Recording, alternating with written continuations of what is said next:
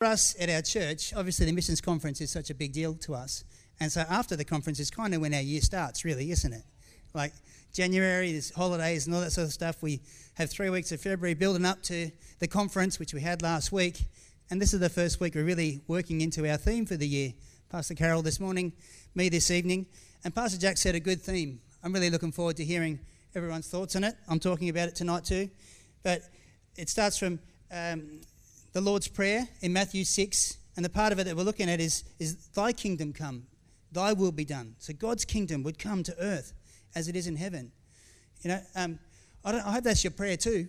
It's my prayer that God's kingdom and his power and his authority would come into every facet of my life and my world. I pray that, honestly.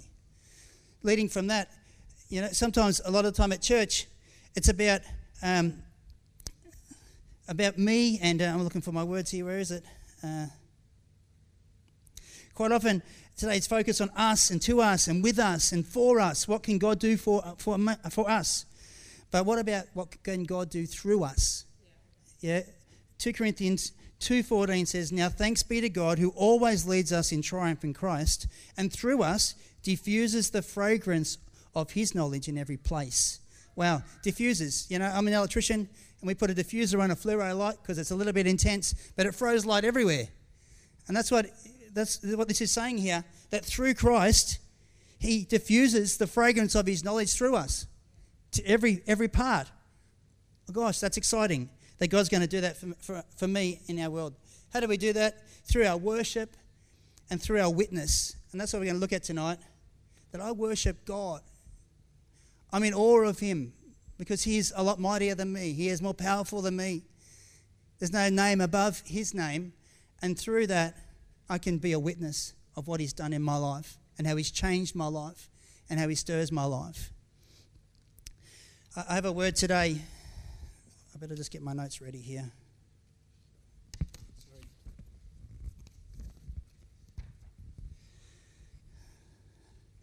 My word today is looking for Jesus, right? The world, I look at the world and I see Jesus there in our world, and people are actually genuinely looking for Jesus. They just don't know where to look. They don't know what he looks like. And so I have conversations with people and I realize, you know what you need? You need Jesus. I know that. But they don't know that yet because they're looking for Jesus. They've got something missing in their life. And Jesus is what fits in that hole. Sometimes they find him in the places where they aren't expecting him. Maybe that's us. Maybe that's where they find him. I love in the movie Forrest Gump, and Forrest has met up with his lieutenant from Vietnam, and after the war, Lieutenant Dan, he's got no legs. They got blown off in the war. He's in a wheelchair now, and Lieutenant Dan says to Forrest, when they catch up again, all these guys down at the VA, the Veterans Association, so all the guys at the VA keep asking me, have I found Jesus? Have you found Jesus, Gump? And Forrest goes, no, sir. I didn't know I was looking for him. And sometimes that's true. The people in our life don't even know they're looking for Jesus. But Jesus is their answer to what's going on in their life. I've got a verse. I'm going to read a passage actually. 15 verses. Who likes reading the Bible? Yep, that's good. I do too. I'm going to try and read it as good as I can. All right. John 7, verse 1 to 15 says, after this, Jesus travelled around Galilee, where he was from. He wanted to stay out of Judea, where the Jewish leaders were plotting his death. But soon it was time for the Jewish festival of shelters. And Jesus' brothers said to him, leave here and go to Judea, where your followers can see your miracles. You can't become famous if you hide like this. If you can do such wonderful things, show yourself to the world. For even his brothers didn't believe in him. Jesus replied, now is not the right time for me to go, but you can go any time. The world can't hate you, but it does hate me because I accuse it of doing evil. You go on. I'm not going to the festival because my time has not yet come. After saying these things, Jesus remained in Galilee. And in verse 10 it says, but after his brothers left for the festival, Jesus also went, though secretly, staying out of the public view. The Jewish leaders tried to find him at the festival and kept asking anyone who had seen him, There was a lot of grumbling about him because among the crowds. Some argued, he's a good man, but others said, he's nothing but a fraud who deceives the people. But no one had the courage to speak favourably about him in public, for they were afraid of getting in trouble with the Jewish leaders.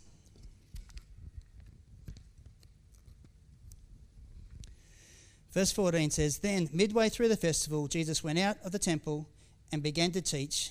The people were surprised when they heard him. 'How does he know so much when he hasn't been trained?' they asked."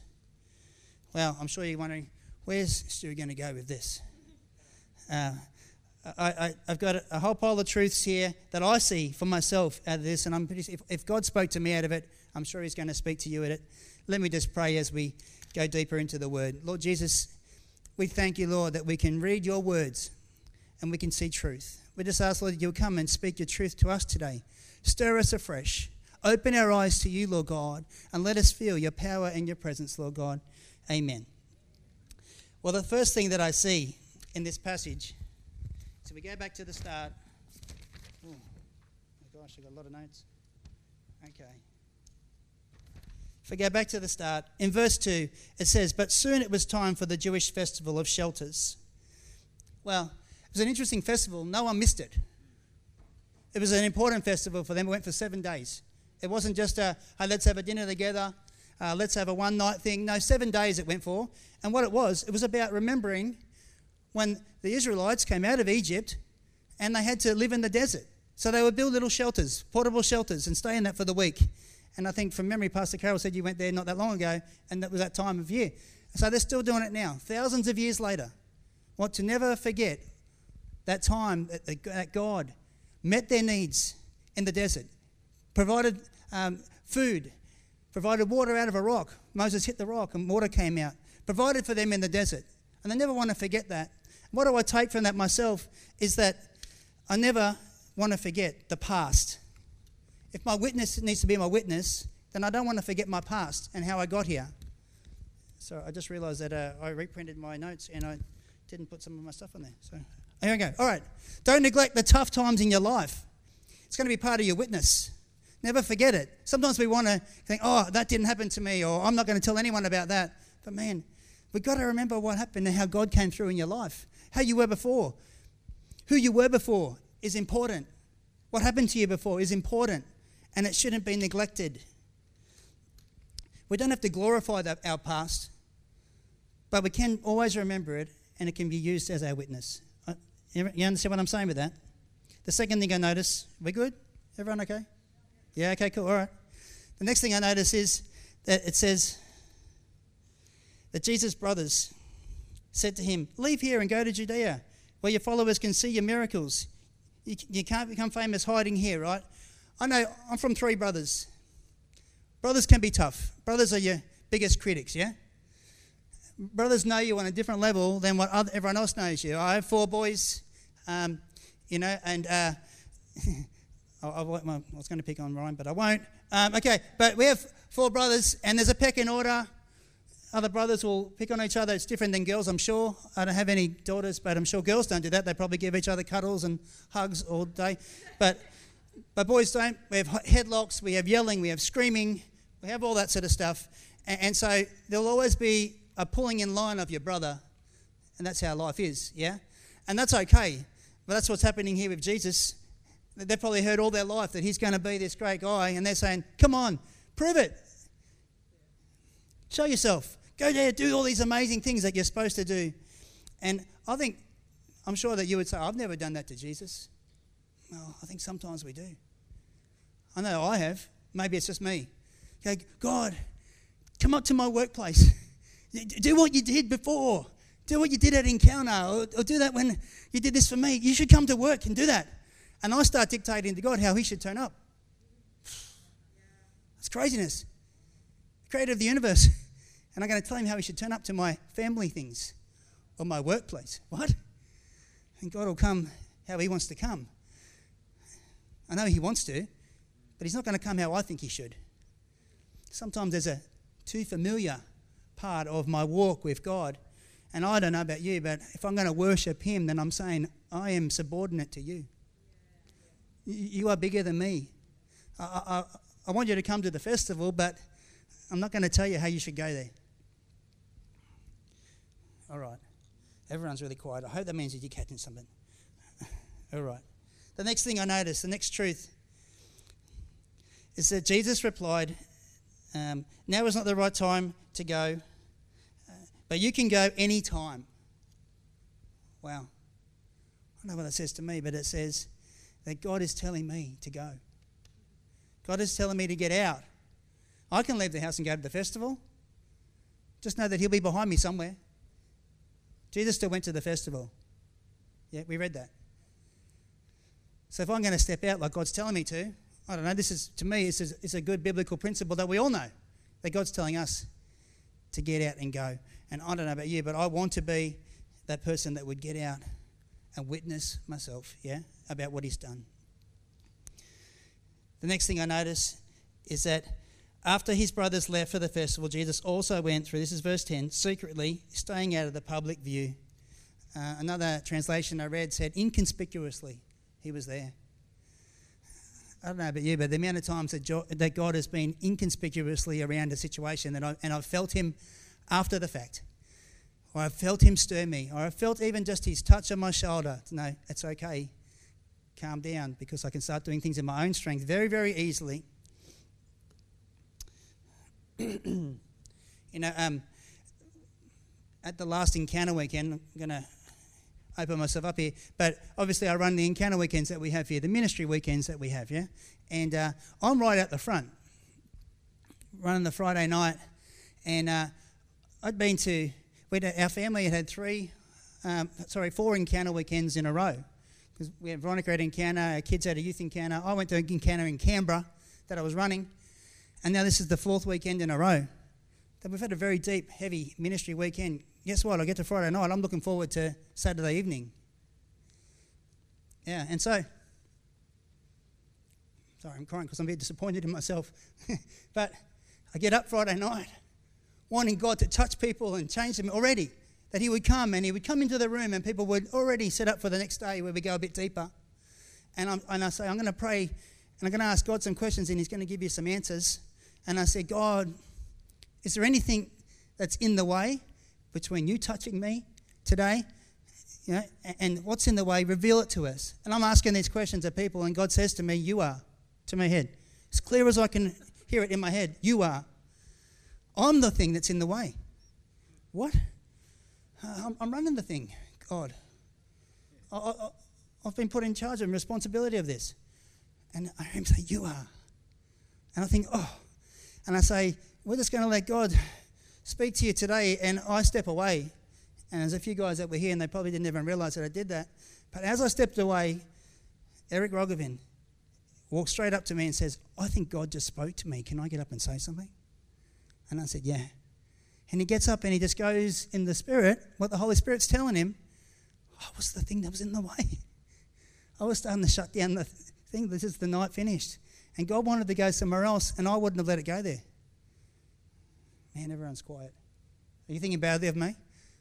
I'm just trying to be honest here, that sometimes we can be the very thing that gets in the way, because God's there in secret. He's there inconspicuously, wanting to touch people, not because I want him that way. He wants to. Quite a few years ago, Veronica and I, obviously our kids are getting older, so we're spending time together again. That happens, and we decided that we're going to go for a drive together for a day, and we left our house in Springwood and we drove up to Currajong and then went up on the top of the mountain and came back down, and we go past this sign that says Mount Wilson. You know what? And she goes, what's at Mount Wilson? I said, I don't know, I've never been there. It's funny, I was there last week. I worked there on Friday. That's weird, eh? I just know that sometimes God starts talking to me what's happening right now, but he reminded me of this story. And so we go to Mount Wilson, and there's lovely bushwalks and lovely gardens there, and we see, it says the Cathedral of Ferns. Oh, okay, we should go to that.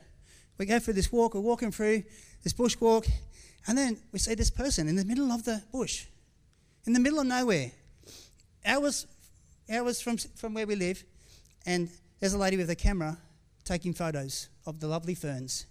And I said to Veronica, oh, heck, and we ducked down because I recognised them, and it was Pastor Carol. And she wasn't there as Pastor Carol. She was there as Carol Haynes, photographer, inconspicuously taking some photos, hours and hours from her house, and so are we, and there she is in the middle of nowhere. Do you think that's funny? But isn't that kind of how God works sometimes? We're not even expecting him to turn up, but he turns up really powerfully, inconspicuous, and he works. I've seen him do it time and time again in my life. It's funny, but in the story, as we keep reading, it says, verse 11, the Jewish leaders tried to find him at the festival and kept asking anyone if anyone had seen him. There was a lot of grumbling about him around the crowds, and it goes on and says people had some different ideas. But I find that really funny because everyone's trying to find him and he's there. Everyone's trying to find him and they can't find him.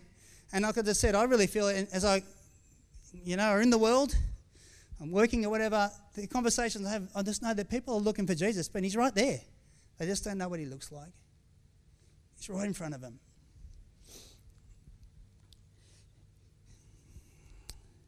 The next thing I see, verse 13, this one got me a little bit. It says, but no one had the courage to speak favourably about him in public, for they were afraid of getting in trouble with the Jewish leaders. Man, I don't know about you, but that stirs me to say God's calling me to be courageous, to speak publicly about what's happened to me and what's happening in my life. Obviously I work as a pastor here a couple of days a week, but the rest of the week I'm an electrician. And everywhere that I work for myself. I have for 25 years. Everywhere that I work, everywhere knows that I'm an electrician. Okay, I'm a pastor. So everywhere that I work, they know I'm a pastor. Not every single person there knows I'm a pastor, but everywhere that I work, there are people there that know I'm a pastor. And that holds me accountable in some ways. Yeah, but it means that when I go there, I actually switch on to know, okay, I might have a significant conversation. And, we just did 3 weeks of fasting. And I realised that what happens when we do fasting, if you do it for real, we were fasting food, and, things get stirred up. Sometimes bad things, sometimes good things. And I realised that through those times over the years, I've been really attentive to that. Well, we finished on the Thursday, and then on the Friday, I'm at one of the work sites that I go to. And as I walk in, there's a guy that I've known for a long, long time. His name's Brad. And he says, hey, are you here all day today? And I said, yeah. And he goes, you got time to have a chat? And I said, yeah. Guess what? That was a lie. I didn't have time to have a chat. But I just knew God had spoken to me, and I've just done 3 weeks of fasting. And so, yes is my answer. I have time for you, yeah? And so at lunchtime, we go over to the smoking area. And, let me tell you a little bit about Brad.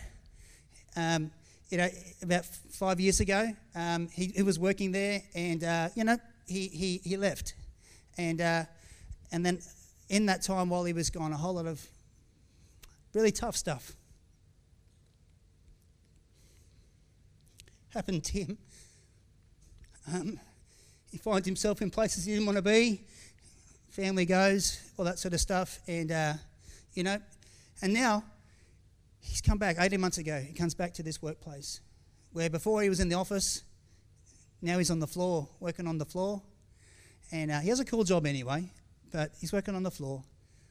Completely different guy. The guy I knew before, I always got on well with him. He looks rough and tough, could speak rough and tough. But now this guy is different. He's soft. He's willing to hear. The conversations I've had with him over the last 18 months have been very deep and strong. He's trying to get his life back on track. And on Friday, he says, can I have a chat to you? And we go over to where the smoking area is so we can have a smoke or a vape while we're talking. And he asked me, he goes, can I ask you a question spiritually? Like in your religion, how much do you reckon ego comes into relationships and stirs things up? About looking after yourself, number one. And I said, well, okay, that's a cool question. And I said, you know what? I asked him whether I could share this. Yeah, he even said use his name, so I'm using his name. And so I said, mate, I think that God, Jesus, would tell us, if we look at his pattern of his life, that he would humble himself and think of others bigger than himself, higher than himself, and that he came as a servant. And we started talking for half an hour, for a whole lunch break. We talk about that. Lucky I was fasting because I didn't eat. And so then we went back to work. But as we're walking back to where he works, I just said, Brad, can I pray for you? Can I pray with you? And he says, yes. And so I put my arm around him and I just pray, God, I pray that you would reveal yourself to him. I can tell that Brad's searching for something spiritual. He's looking for something bigger than himself. I believe it's you. Would you reveal yourself to him and start speaking to him? Touch him today, right? And then he goes back to work. That evening I get a text from him saying, Stu, thank you for always having time for me. Thank you for answering my tough questions.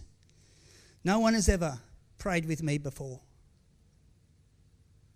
But I know I've prayed for him lots of times. But today was different. That day was different because I prayed with him. I stood alongside him. I put my arm around him. Like, I'm standing with you in the natural, mate, but we're going to pray to someone who I think is bigger and greater than us. The next day he texts me with another tough question on the Saturday. And I won't say too much, but it was a very deep question. And we start talking about it. I sent him back a good message. And it was talking about evil, I will say it. He was talking about evil around you and influencing your life. And I said, and he said, did that think that evil was getting into my soul? And I said, I think that evil would always want to wreak havoc in your soul. I think evil would always want to be around you. But I believe that it would be the time that happens is when we draw close to God and we draw close to him and allow him to speak to us and protect us. Something along those lines anyway. That evening we're here at the conference, and we're cool talking about this, yeah? Okay, and then that evening Pastor Polos has a verse on the screen, and it's Philippians 2, 3-11. It talks about Jesus humbling himself, even though he was God, he didn't think of himself as God, and he came as a man, humbled himself as a servant. And I sent him that message. And I said, hey, this verse is good. You should read it. If you don't have a Bible, you can Google it. He said, I'll Google it, but I don't have a Bible. And I said, well, I can give you one if you want. Yes, can you give me one? So then on Monday this week, I took a Bible to work. I wrote in the front of it a cool message. Even highlighted my favourite verse. If you can, I'm sure you'll know because I say it all the time. 2 Corinthians 5:17. I highlighted it and gave the page. And we had a quick little read of the Bible. And I know that Brad's on a journey, and I'm really excited to be on that journey with him. Brad's here tonight, he came. Because I asked him whether I could share part of our conversation. And he goes, if someone's going to get help from hearing part of my story, then please, let me come too. What time does it start? And he's here. And maybe you can meet him later on. That's all good. I know he's on a journey, and I'm happy to be there. The last couple of things I want to say that I noticed from this passage is at the end it says, then midway through the festival, 3 days in, Jesus went up to the temple and began to teach. Jesus will reveal himself at the right time, in the right place. Sometimes that's in the temple. Sometimes that's in your home. Sometimes that's at work in the smoking area. Sometimes God will reveal him when he wants to. And the last little bit, the people were surprised when they heard him. How does he know so much when he hasn't been trained, they asked. I don't know, if Jesus is working through us, then surely we're going to have wisdom that's beyond us. I really believe that God knows me better than I know myself. He knows my faults. He knows my strengths. And if he's really going to work through us, then surely his words come through us as well. And if that means that people are amazed, then they're amazed. But I'm hoping that they're amazed not at what I would say, but what God would say through me. As I finish, and then I'm going to pray. The Bible tells us that it's through our kindness that people will come to repentance or turn to him, yeah? Through our kindness. And if we're going to be a good witness and God's going to speak through us, then we've got to be kind to people. There's got to be a kindness that comes and is bigger than us. That's got to be our fault. That's our foundation, is kindness. I want to be kind to this person. I want to stand with this person. I want to love them. Let me pray that over you today. Thank you, Jesus. Lord, I thank you that you've spoken tonight through me. Lord God, I know that you've stirred people's hearts today and you've spoken to them. Lord, I just ask that you would continue to grow that. Make that even bigger, Lord God, and let them hear your voice so strong. If there is things that are getting in the way from them hearing your voice, Lord God, reveal them and take them away. Come in your power and come in your authority over all things, Lord God, over the enemy, over our own thoughts, Lord God. We just come against those things in your name and in your power, Jesus. We love you today. Amen.